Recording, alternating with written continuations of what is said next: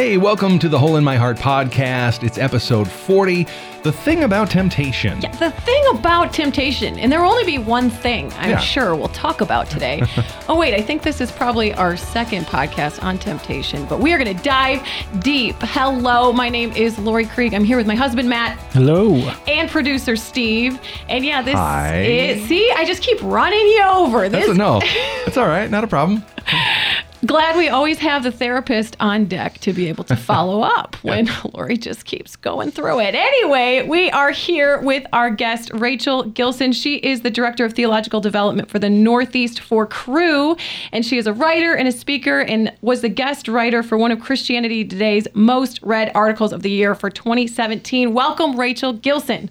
Thank you. Yeah, you are welcome. We're so glad to have you here. I'm excited because that article was called, I Never Became Straight. Perhaps that was never God's goal. And if I had $1 for however many times people sent that to me because everyone was like, oh my word, Lori, this person's just like you. I probably have like at least $20 or $30 that. Yeah, you can get some good things on Amazon for $20 or $30. You can. And if you got that Prime shipping, you are just right. set. Some pillows and such anyway. Or some good old-fashioned Thai food, which sounds really good about now. But that is not the focus of this podcast. We're going to be talking about temptation, and I'm so excited that we're going to be doing that because we have a similar sort of story. You're married, you have a daughter, and then you are a thinker about this whole LGBT and the church conversation. And I love just this new article that posted to yesterday for Desiring God, and you talk about like what is the yes that we're saying yes to with this whole LGBT and the church thing. So I'm excited.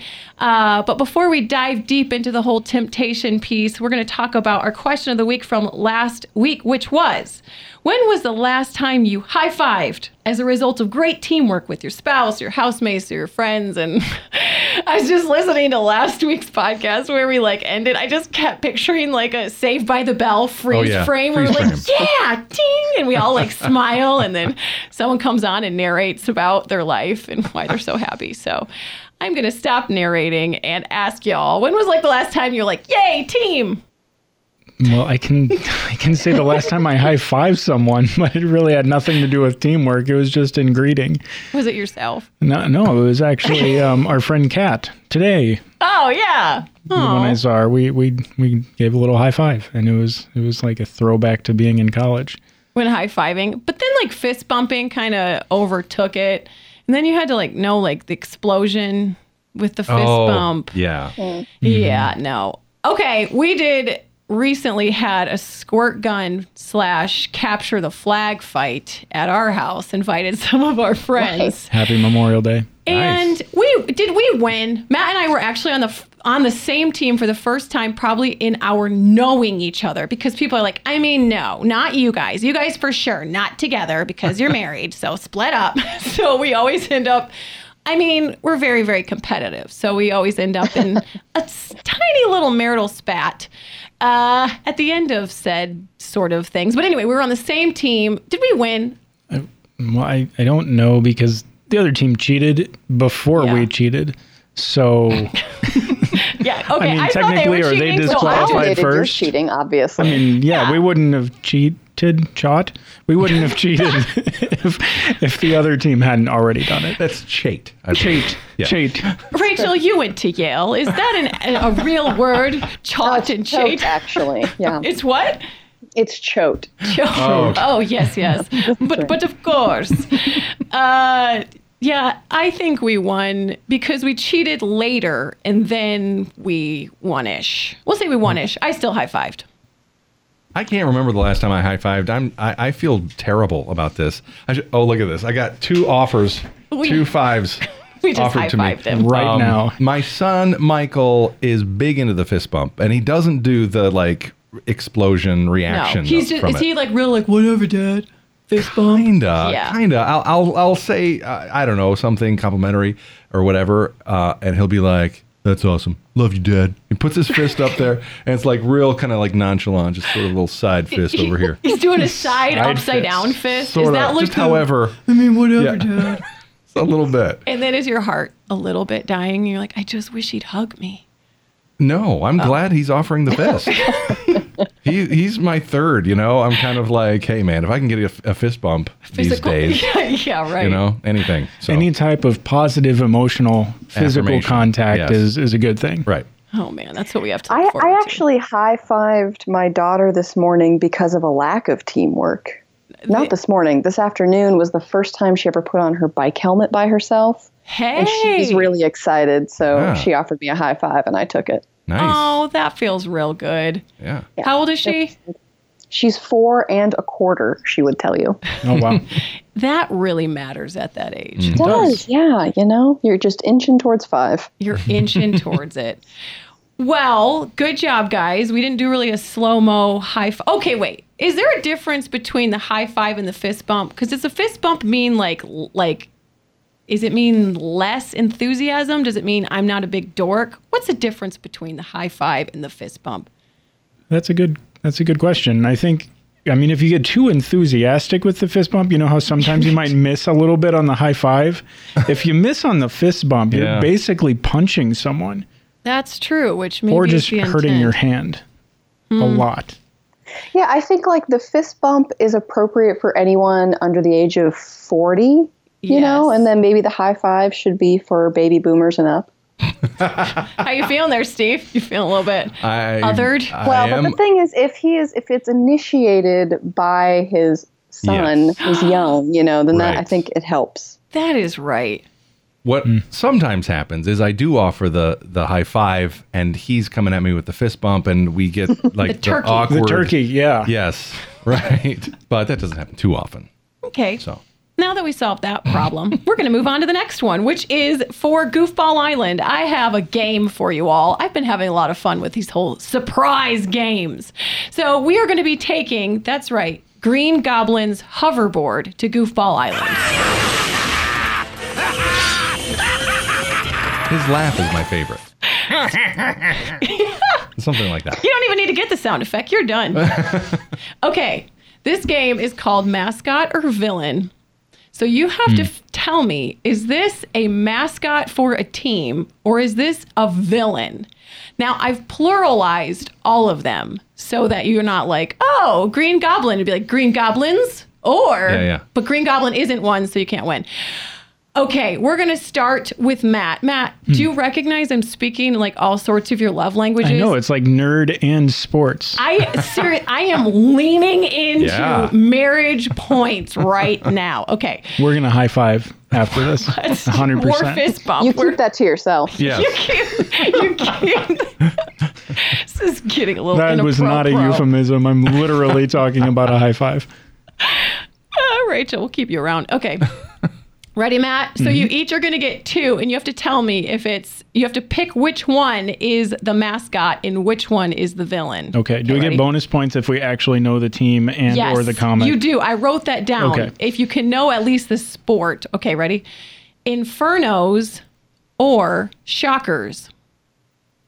All right. Well, I know the Shockers is from Wichita State College. So that's the sport. Inferno sounds like a good villain name if it's singularized. Yeah, it's from St. Saya, the Hades chapter. So there's that.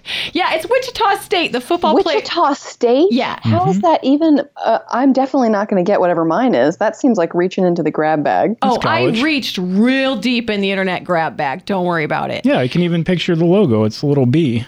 Okay, it says the football players spend their offseason, quote unquote, shocking the wheat field. Did you know that?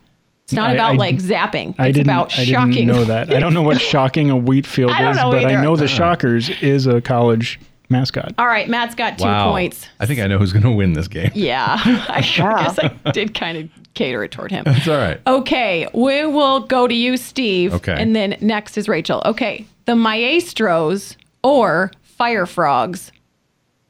The Maestros? Yeah, you heard me right. Not the Maestros. Oops, I said it wrong. Oh, okay. I was doing it in Spanish. Maestra está aquí. Sometimes my blonde hair goes straight into my brain. That's okay. That's okay. The Maestros or the, what's the other one? I just can't get over or my the Fire teacher Frogs. in Spanish. Fire Frogs. Yes. Well, I don't know. I'm going to say Maestro is some kind of musical villain, and the Fire Frogs is some kind of team.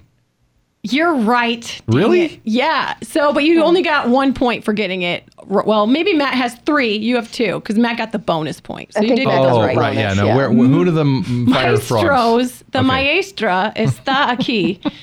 No. So that's from the show The Hulk, and the Fire Frogs are the Braves Class A affiliate. Oh.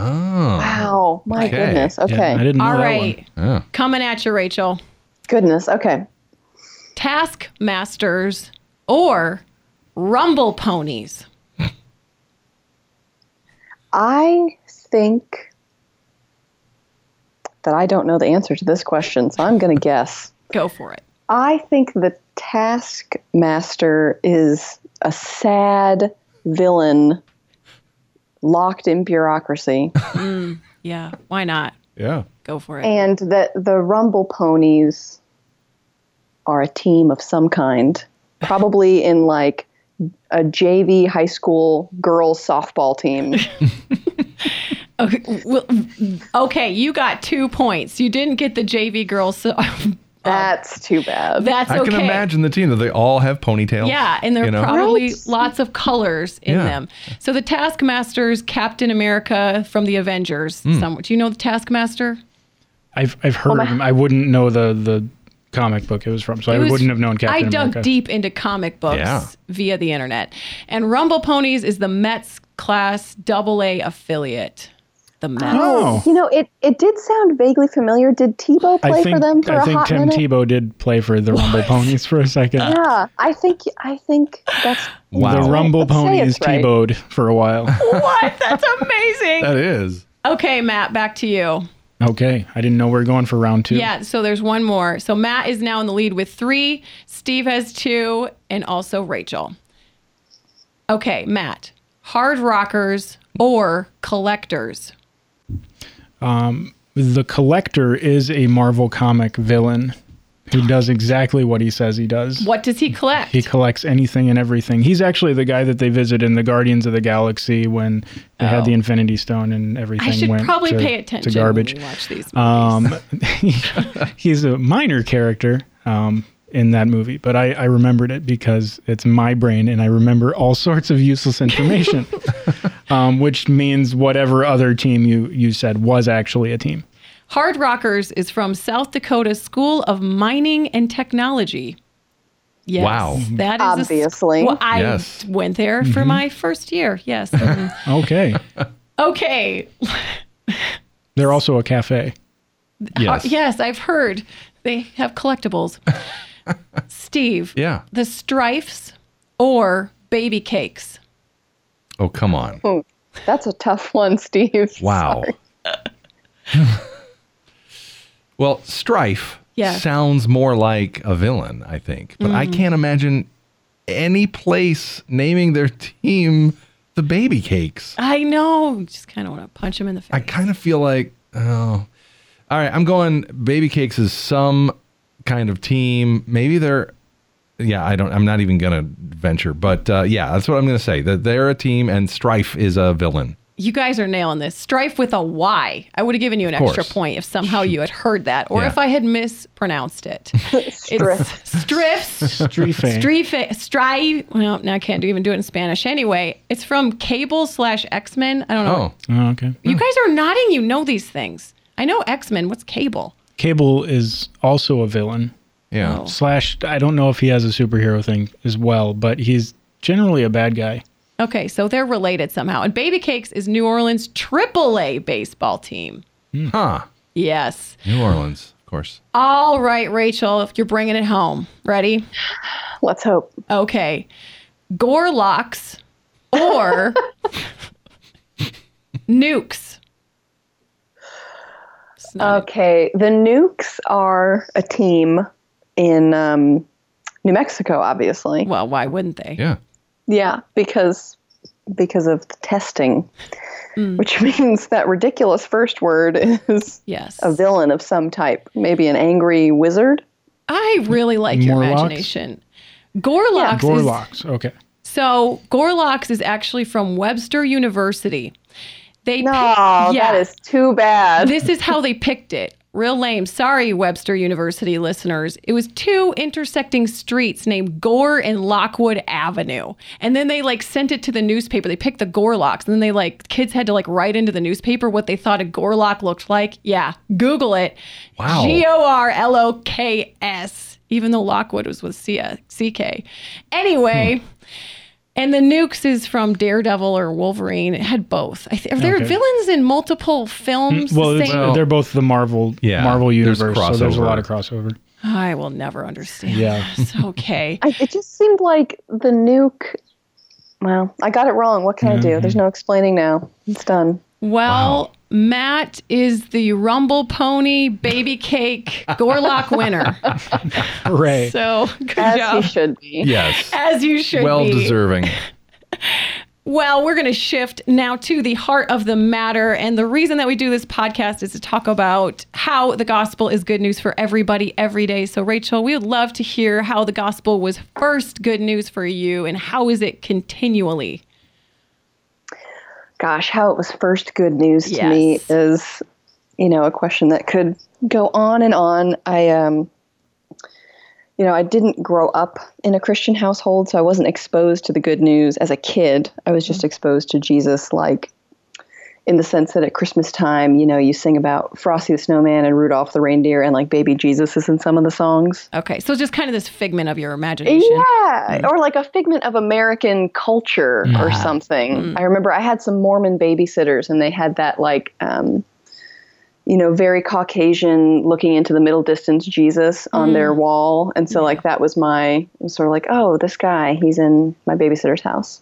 The wavy flowing brown hair. Yeah. Yeah. Handsome He Jesus. just looks very contemplative, Yeah. But that wasn't a part of my life at all. By the time I went off to Yale into undergrad, I was a very convinced atheist. And also I was pursuing and in romantic and sexual relationships with women.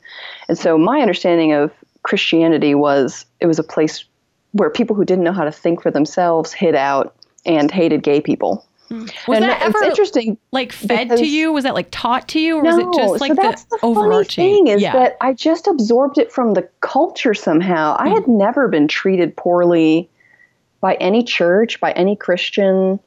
I just somehow knew it from the air. Isn't that sad? I think about it. I'm I didn't actually have a reason to think that, and yet I did. Maybe I did, but I didn't have a personal reason. Right. And by the time I got to Yale, I was pretty hardened, in my dislike of Christianity. And so I ended up on this journey being at that school where I suddenly realized that just being the smartest person at your lame California public school does not make you the smartest person at Yale. And so that was a little bit of an identity crisis. And then I also had a bad breakup with my girlfriend who I was in love with. And God kind of used that tender spot to find me out. So I didn't sit in that place and think, oh, I need to turn to Jesus because I didn't believe in Jesus. But I did start in a class one day thinking about, oh, does God actually exist? And I remember feeling kind of shameful about that question because I thought it was for weak people. But like all good millennials, I turned to the internet to find some answers once I couldn't shake the questions. I was reading, and eventually I stole a copy of Mere Christianity from a friend. That's really... Yeah, that's legitimately okay. Lewis would not. Yeah, Lewis is probably joy. Yep, it's better to steal a copy of Mere Christianity than to never learn about Jesus. I've now given away hundreds of free copies of them as a campus minister. So I don't know if that's sort of like a process of atonement for me. It's not necessary because of Christ's work, but you've earned it back just in case. Yeah, definitely. So I was reading Mere Christianity one day in the library between classes, avoiding homework because, of course. Yeah. Were you hiding it? Was it kind of? Oh yeah, I definitely. There was a little couch in there, and I remember I had my knees propped up, and my book was on my knees, right, so no one could see the cover. And it wasn't a popular reading room. It was where all the newspapers were kept and magazines. I loved that room, but yeah, it wasn't full of people. And so while I was reading C.S. Lewis that day, there wasn't like a particular paragraph or like line of logic that just got me. It was while I was reading, I was suddenly aware that not only did God exist, but that he is incredibly holy. And that holiness was a problem for me because I was distinctly not holy. And it wasn't even like the first thing I thought of when I understood of myself as unholy was my sexuality. I was mean to people. I would lie. I cheated on stuff in high school. I was reading a stolen book. There was just so much, so much against me. And I think probably the first way that the gospel was good news for me was actually in that I understood the bad news first. Like I actually, God gave me an appreciation for how much I was in trouble. And very quickly with that, I understood that Jesus had come to put himself as a wall between God's wrath and me. Wow. And that all I had to do was go to him, basically to hide in him, and then I would be safe. And I remember sitting there in that moment and thinking, this is a really good deal. I should take this deal. Like, of course it will be inconvenient for me. Like, I want to marry a woman. I like binge drinking. There's just, I knew that it would mean huge changes for my life. But at the same time, I also knew that I couldn't pretend that the gospel wasn't real just because it was inconvenient for me. Like, that would be the definition of stupidity. Wow. And so I didn't have like a written prayer in front of me. So I just closed my eyes and basically was like, fine, I will do this. Yes, sign me up. It's so crazy what you're describing because it's only the Holy Spirit. Because almost what you're describing sounds like scare tactics. Like you could envision right. like a preacher being like, but he's holy, you're gonna burn in hell. And you're not mentioning hell, but you're like, you recognized your separation from God and the only way is Jesus. But instead of it being someone scaring you I wanted to say scaring you straight, but let's not go down that path. But scaring you toward holiness and toward this submission of yourself to Christ. It was just the Holy Spirit's refining work through this incredible work. Because I think the beautiful thing about the Holy Spirit is that he always tells the truth. So it's not a scare tactic that's trying to be manipulative. He was just showing me what was true. Yes. While I still had time to respond. Because the thing is, everyone's going to eventually see what's true. Right. But God had mercy on me and showing me when I was 18. Anyone else just want to like fall on your face and be like, God, you're so good. Like that is powerful. He's so good. So then, then what? Then what happened, Rachel? Then what? Then what happened? So then I saw a tiny sign posted for Yale Students for Christ having a Valentine's party. And I was like, I didn't even know there was a Yale Students for Christ. Your eyes were opened. So indeed. And so that's the Yale branch of Campus Crusade, now Cru. And so I showed up at their party pretending like I was there by accident because I was still embarrassed. Yeah. And that is where I met God's second excellent gift to me, which was his people.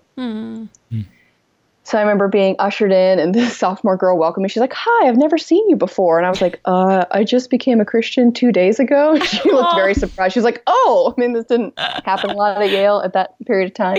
Wait, did you really say that? You're like, I just became a Christian? Yes, how did you I didn't know what else words to say. to use? I was sort of like, how do you introduce yourself at these parties? I don't know what you do here. I want to marry Jesus at the Valentine party. That's right. Can we date? Absolutely. Yeah. I brought my veil. They brought me over to the freshmen who sort of didn't know what to do with me. And they were like, do you want to come to freshman prayer? And I was like, sure. So I showed up to freshman prayer, asked them a lot of questions. And they were like, well, do you want to come to freshman Bible study? And I was like, yeah. So I showed up at freshman Bible study. No, wait. What's happening? Paperback Bible. Wait, what's happening in your heart? Are you like, okay, I'm just going to do this next thing. Like the Holy Spirit's like doing this work. Literally like, okay, here are the people who are going to teach me how to do this. Wow.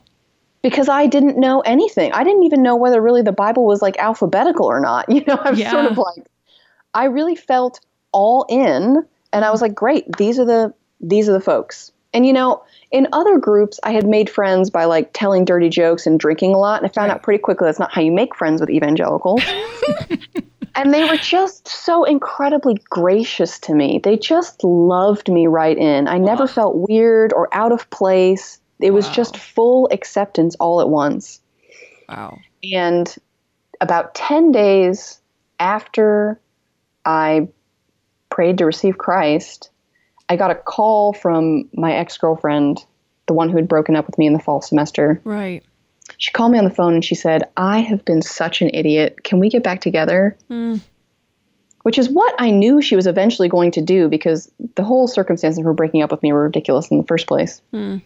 But that was the first test of my faith really early in. And I was just like, no, I can't. I just became a Christian. Wow. How did you know the answer was no? Like, did you not have this shaking the Bible angst of like, is this true? Or were you like, no, I know this is God's design?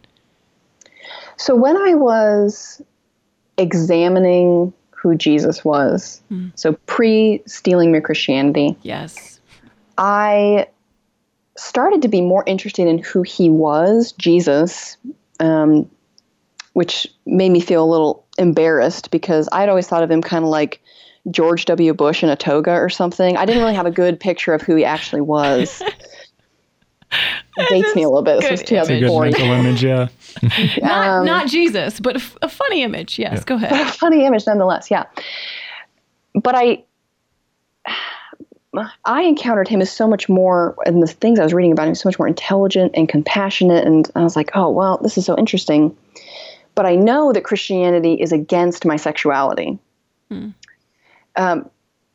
But I also knew the only two people at Yale at the time I knew who identified as Christians were these two girls who were dating each other. And one of them was training to be a Lutheran minister. So I thought, well, gosh, they must have some sort of idea about this. So we met in marching band because I'm really cool. And so I, approached them one day and just asked, like, okay, so how do you guys reconcile this? I've thought this was, and I didn't declare any like real personal interest necessarily, but how does that work for you? And they were so excited I was interested, and they were like, oh yeah, this has all been a big misunderstanding, so they gave me this packet of information, and I love a packet. So I took that thing back to my room and I'm ripping through it.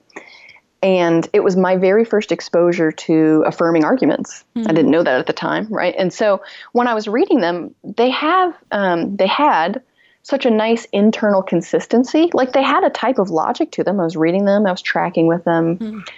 But when I was pulling up on my computer screen the Bible verses they were talking about, I was really disappointed because I was like, I don't think that they're accurately interpreting what these texts are saying. Like, I'm not a Bible scholar, but basically the only thing I'm good at is reading. And I don't think this is right. And so I remember just feeling duped. Like I threw the packet in the trash can. I was so mad. And I was like, yeah, that was stupid to think that. I mean, everyone knows what the Bible says, and it's clear what the Bible says. So by the time I had come into Christ and was in community, I had looked at those texts myself and felt pretty sure, really sure, that the Bible was saying no to same-sex sex and romance. But I had no idea why. And a lot of my first journey with Christ was getting around that question of why. Like it didn't seem to make any sense. It wasn't hurting anyone. Right. My loving someone doesn't feel different than anyone else loving anyone. How can I possibly obey before I understand that? And that's a journey that took me a long time. And especially in the first couple years after I decided to follow Christ, like I had a lot of screw ups. Like I would seek out the affection and attention of certain girls. I had a couple major sin issues that I had to work out slowly with God and with my community. If I were my campus minister self looking at my sophomore year self now, I'd probably think this girl's not going to make it. Right. Because it was really hard. But God has been incredibly gracious to me. And I think one thing that really helped me weather the season of why was the Lord helping me understand that if I demanded to understand any of his rules perfectly and to assent to them fully, I was functionally making myself God. I was saying, I'm only going to obey if I think this is good, if I think this is right. And, there's a lot of situations in life where that makes good sense, right? We don't just listen to people because they're authorities over us. Right. That can be, there's ways in which in a human sense, that idea could get abused. But when it comes to the Lord, he has proven himself utterly trustworthy. Utterly. And it's not just in the death of Christ. I mean, yes, Christ dying for us demonstrates that he's trustworthy, that he has our good in mind always. But even the fact that he came at all, I mean, he did not have to leave perfect fellowship with the Father and the Spirit. I could have died and stood in front of him, and I would have said, you have to condemn me. I mean, you have to, I wasn't holy, right? I mean, and he had no obligation to come and save me, but he decided out of love to be sent by the Father. And he lived in a horrible circumstance. I mean, he lived in an occupied country, born to a poor family. I mean, we don't see Joseph later in his life. So at some point, his earthly father dies. So he probably had to raise a lot of his younger siblings. And when he gets older, he's a homeless man whose friends are idiots. And all of the people who are supposed to worship him are plotting to kill him.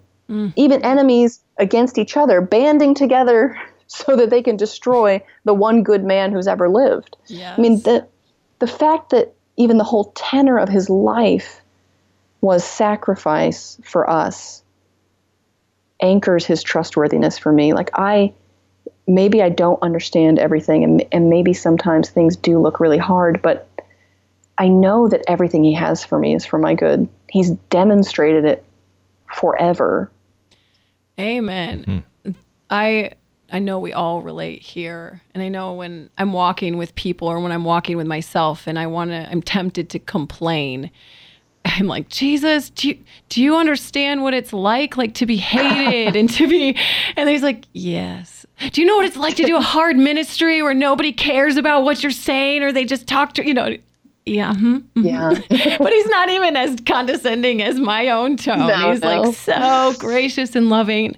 So I kind of want to pick up your story and fast forward it a little bit. Thank you for what you shared. It's like we're all just sitting here and like, that was amazing. I just keep thinking of the verses in Revelation about how they will know him by the blood of the Lamb and the word of their testimony. And I'm like, yes, Rachel, good work. Thank you for sharing this, because this is what you are sharing is like incredible. It's not like, it is incredible warfare and so necessary for right now.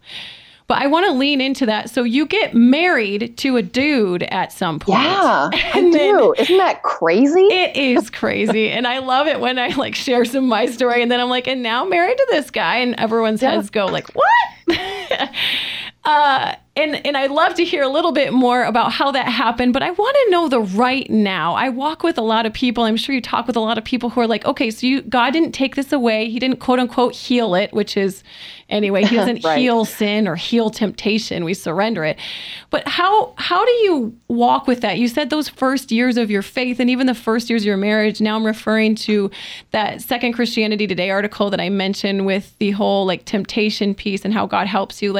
You said even that anchor of marriage helped to keep you from getting shipwrecked with those tender early years of this is hard. Can you describe that a little more? Yeah. So Andrew and I got married when we were 22, which is functionally babies, right? Your prefrontal cortex is not even fully developed, right? Oh, indeed. Indeed. It's so true. He had to do his whole teenage angst at the beginning of our marriage, it turns out. He's just a little late. Which don't we all kind of do that a little bit? I mean, anyway, go ahead. Yeah, true. And so there was a way somehow where having a physical sort of little H husband brought home for me the devastation of adultery. So little h, you're saying in comparison to like Jesus as big H? Yeah, in okay. comparison to Jesus as the big H husband. Yeah. Because I had understood early on that there was a way in which God talked about relating to his people like a spouse. Now, obviously, God relates to his spouse in terms of like all of us together are the bride of Christ. But I knew that sin, and perhaps even in my life, particularly sexual sin, was akin to a type of adultery. It was painful to him, right? It's painful. It's saying something about my relationship to God. But that alone at certain times didn't help me say no to temptation. I think I grew in my ability to obey over time, but there was something about this precious, tender man who had married me. I mean, if you knew Andrew, he is a delight. And it was just so real, like this flesh and blood fellow brother for whom Christ had died, who I know and knew then he would take a bullet for me any day. There was just something that I think the Lord gave that to me partially as a gift to say, this is real. Like when you choose sin over relationship, it's not a thing that just stays privately in your own world. It always ripples out. And and frankly, it always ripples out to my community anyway. I had seen how my choices actually affected my friends and my fellowship.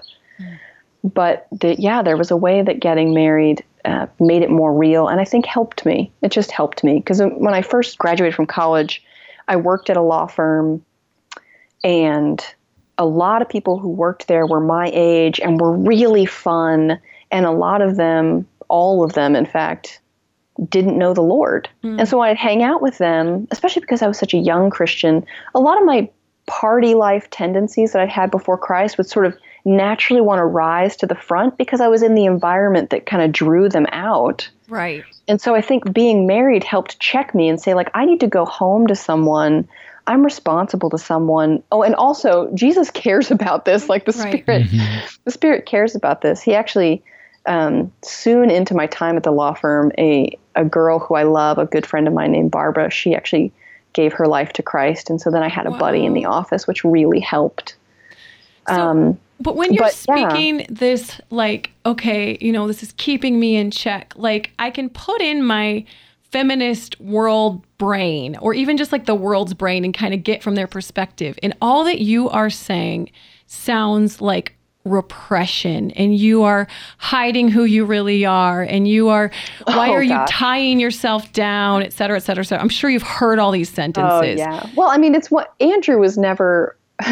It's one thing for me to decide to honor Andrew out of my own strength of will and my desire to love him than it is being kept in a cage by a man. Right. I mean, those are not the same idea at all. And that's, I'm sure you've heard that. And it's kind of like Jesus laid down his life willingly for us, and we can't help, if we're full of the Spirit, to I want to do that back to you.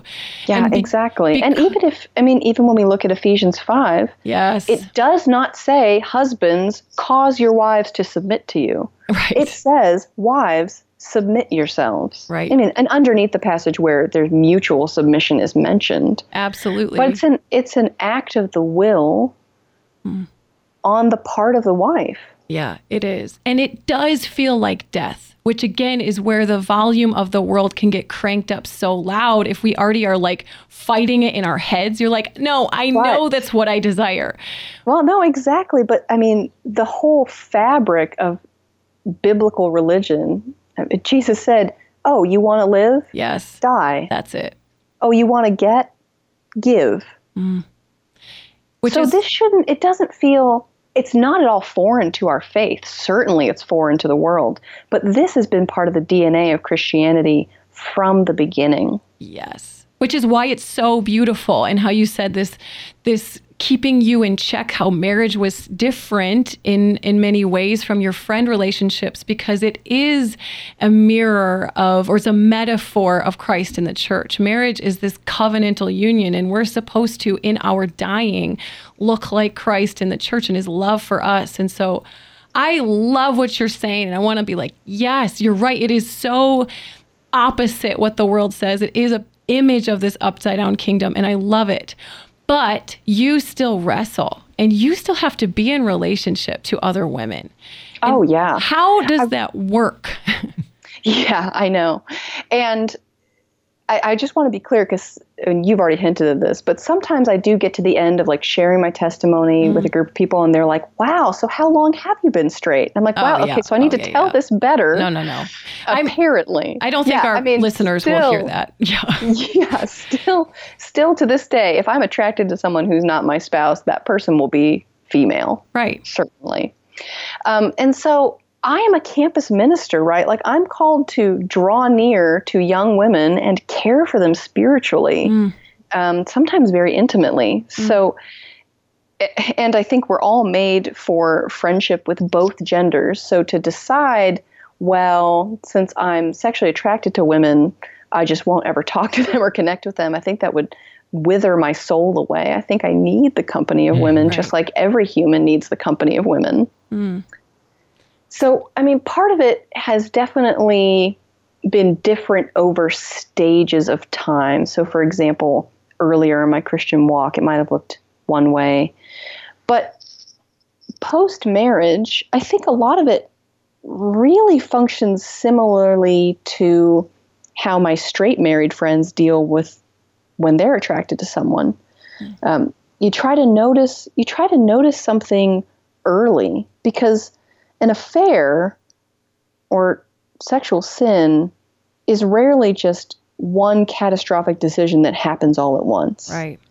It's usually following a trail of breadcrumbs that gets bigger and bigger and bigger and bigger. There's a lot of little yeses on the way to a big yes. And so I think what the Lord helped me do over time was recognize earlier and earlier my own like sense of attraction so that I could bring it to the Lord.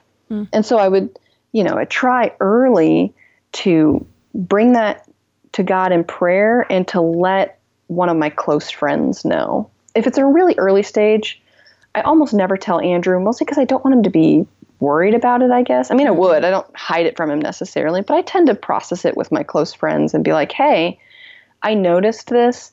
And probably at this stage of my life, like 95% of the time that I do that, even just voicing it sort of snuffs out its power. Pops the bubble.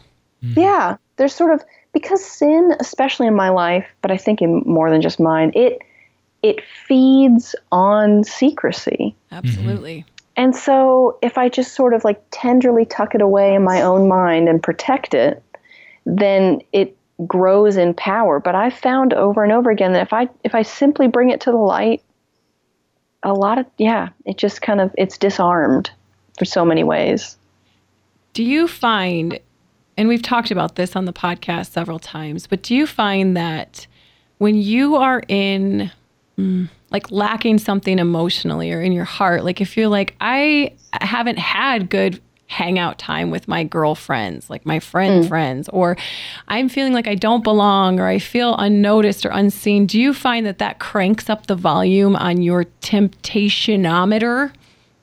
I think that I'm perhaps unlike most women in that I would say no.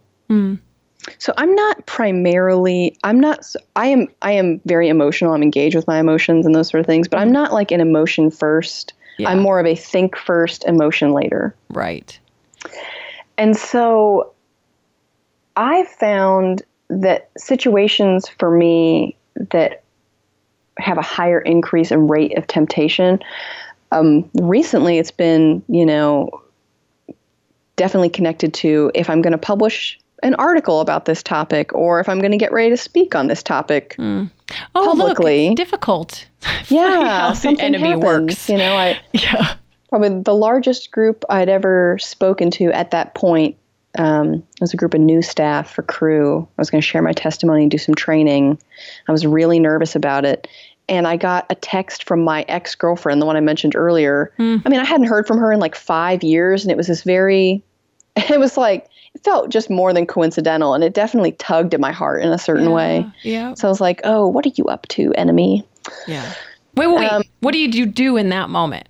Like, what did you actually do? I was sitting at a table with my colleagues at lunch, and they were all like older dudes. These are like the theological team for Crew, which is mostly old white guys, and me, and then Regina Chan, who's also female and young. And so I just told them, I was like, can you believe this? I just got a text from my ex-girlfriend. They were like, oh my goodness, how do you feel? Yeah. And I just like did a quick process with them.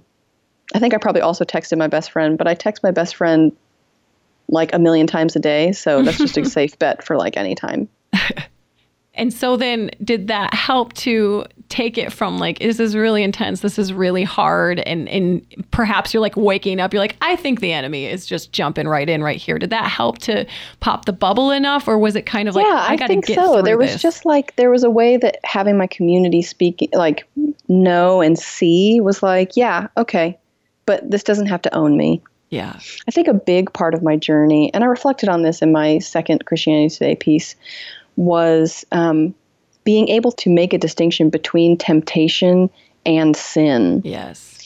Because a difficult part of my process was that very early in my Christian life, I would get into this cycle where temptation, resistance, temptations, resistance, temptation, resistance, temptation, fall. Right. So I would like resist for a while, and then I would screw up. And I would repent and I would confess, but then I would get in these little mini cycles, right? Absolutely. And so over time, I did develop better habits. I think my muscle of obedience did grow, but there would be a type of dread when I entered into temptation. In particular, there was a certain season of very intense temptation that caught me off guard, and that I think I had just internalized that so often when I had been tempted, I had failed, that I was jumping right to failure in my heart. So I was praying to the Lord and being like, do I need to confess something? What do I need to do? It was this really intense moment, actually in a different Yale library. I don't know. I guess that's where a lot of moments happen for me. I don't live at Yale anymore, so maybe I won't have any more moments. But we're done. That's when the Lord brought to mind a verse I had memorized a long time before, 1 Corinthians 10:13, which is pretty common. If I can remember off the top of my head, no temptation's overtaking you. That's not common to man. God's faithful. He won't tempt you beyond your ability, but with it, he'll provide a way of escape. And so, I mean, it's a very normal verse to talk about, but the Spirit suddenly pressed in on me to say, when you are tempted, there's always a way out. You never have to say yes to sin. Even if your pattern has been that you've said a lot of yeses, there is newness in Christ. Every moment is new. Every moment is owned by me. Sin does not own you because I bought you. And there was something so freeing of like, oh, what I'm dealing with is temptation. And I can say no to temptation. I mean, that makes it sound like, oh, it's just so easy breezy. I don't mean can as in it's easy, but can as in it is possible. Because I think I was in a type of fear that somehow obedience was impossible. That's right. Just because I had previously failed so much. So the freedom I got in that has, I think, transformed my walk in a lot of ways. So that just when I notice temptation, I'm like, oh, there you are again, old friend. Well, we're not playing today. That's right. I don't have to pick up the phone. I love that, because the question is not, am I going to make it through this, or at what point am I going to fall, but how am I going to make it through this? And that just shifts your whole perspective. And I also think it removes any potential for feeling shame about the attractions themselves.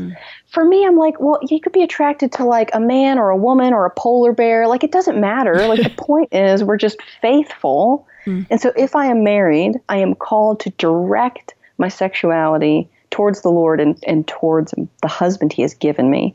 And if Andrew were to get hit by a bus, then I would find myself unmarried, and I would train my sexuality towards the Lord and toward no one else. That's right. I mean, not that I'm like lusting after the Lord, right? But that I discipline myself. I recognize that he has given me a body, that he's created me in good ways, and that even if I were to never marry again, that we have, I mean, our marriages right now are just, they're little advertisements for the future marriage that's going to come, I think singleness has this possibility to display, I believe in the resurrection. Amen.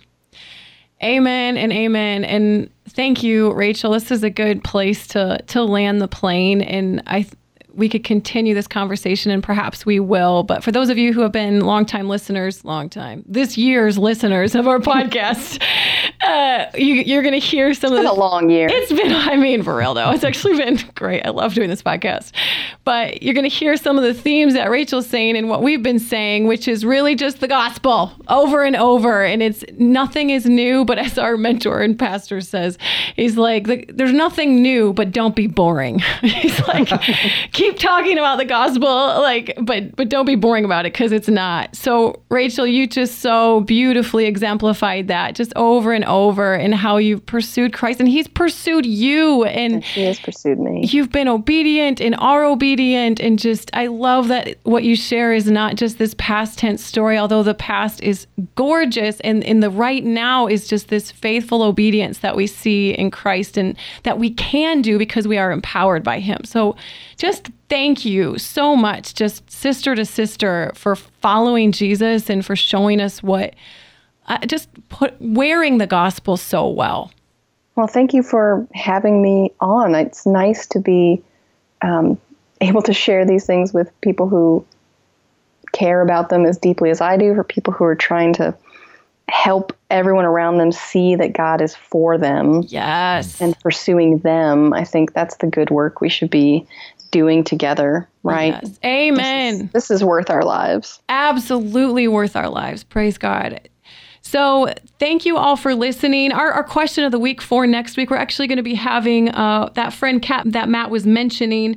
Kat is going to be on sharing some of her story of her walk with gender, as well as a psychologist who knows a lot about the whole gender dysphoria conversation. So that will be next week. So our question of the week is, which gender stereotypes have been the most difficult for you to overcome, or like that you kind of slammed your head against?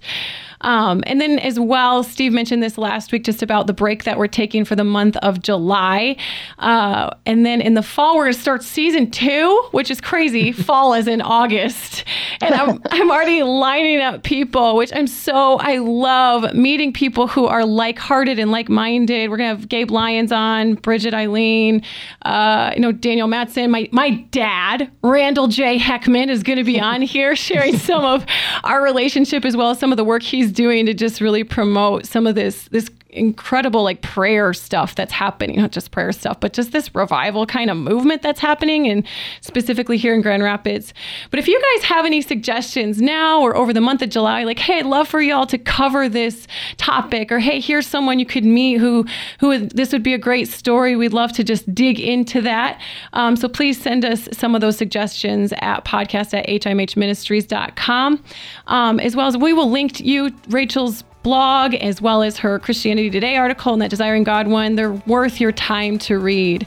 So again, for all of us here at the Hole in My Heart podcast, Rachel, thank you again. And for all of the rest of you, we will see you next week. Again, we want to thank today's guest, Rachel Gilson. You'll find links to her articles in our show notes, and do yourself a favor and read her writing. I think you'll really be encouraged.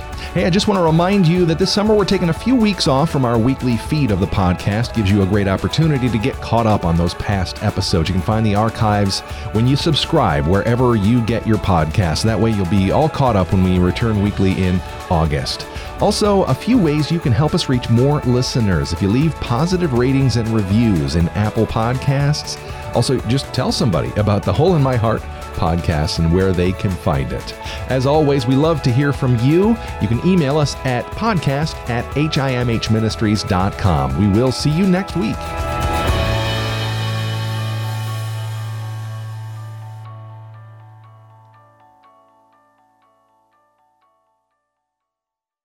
What are we supposed to do? Keep everyone here until the goblin comes back. Or maybe evacuate before the goblin's bomb goes off.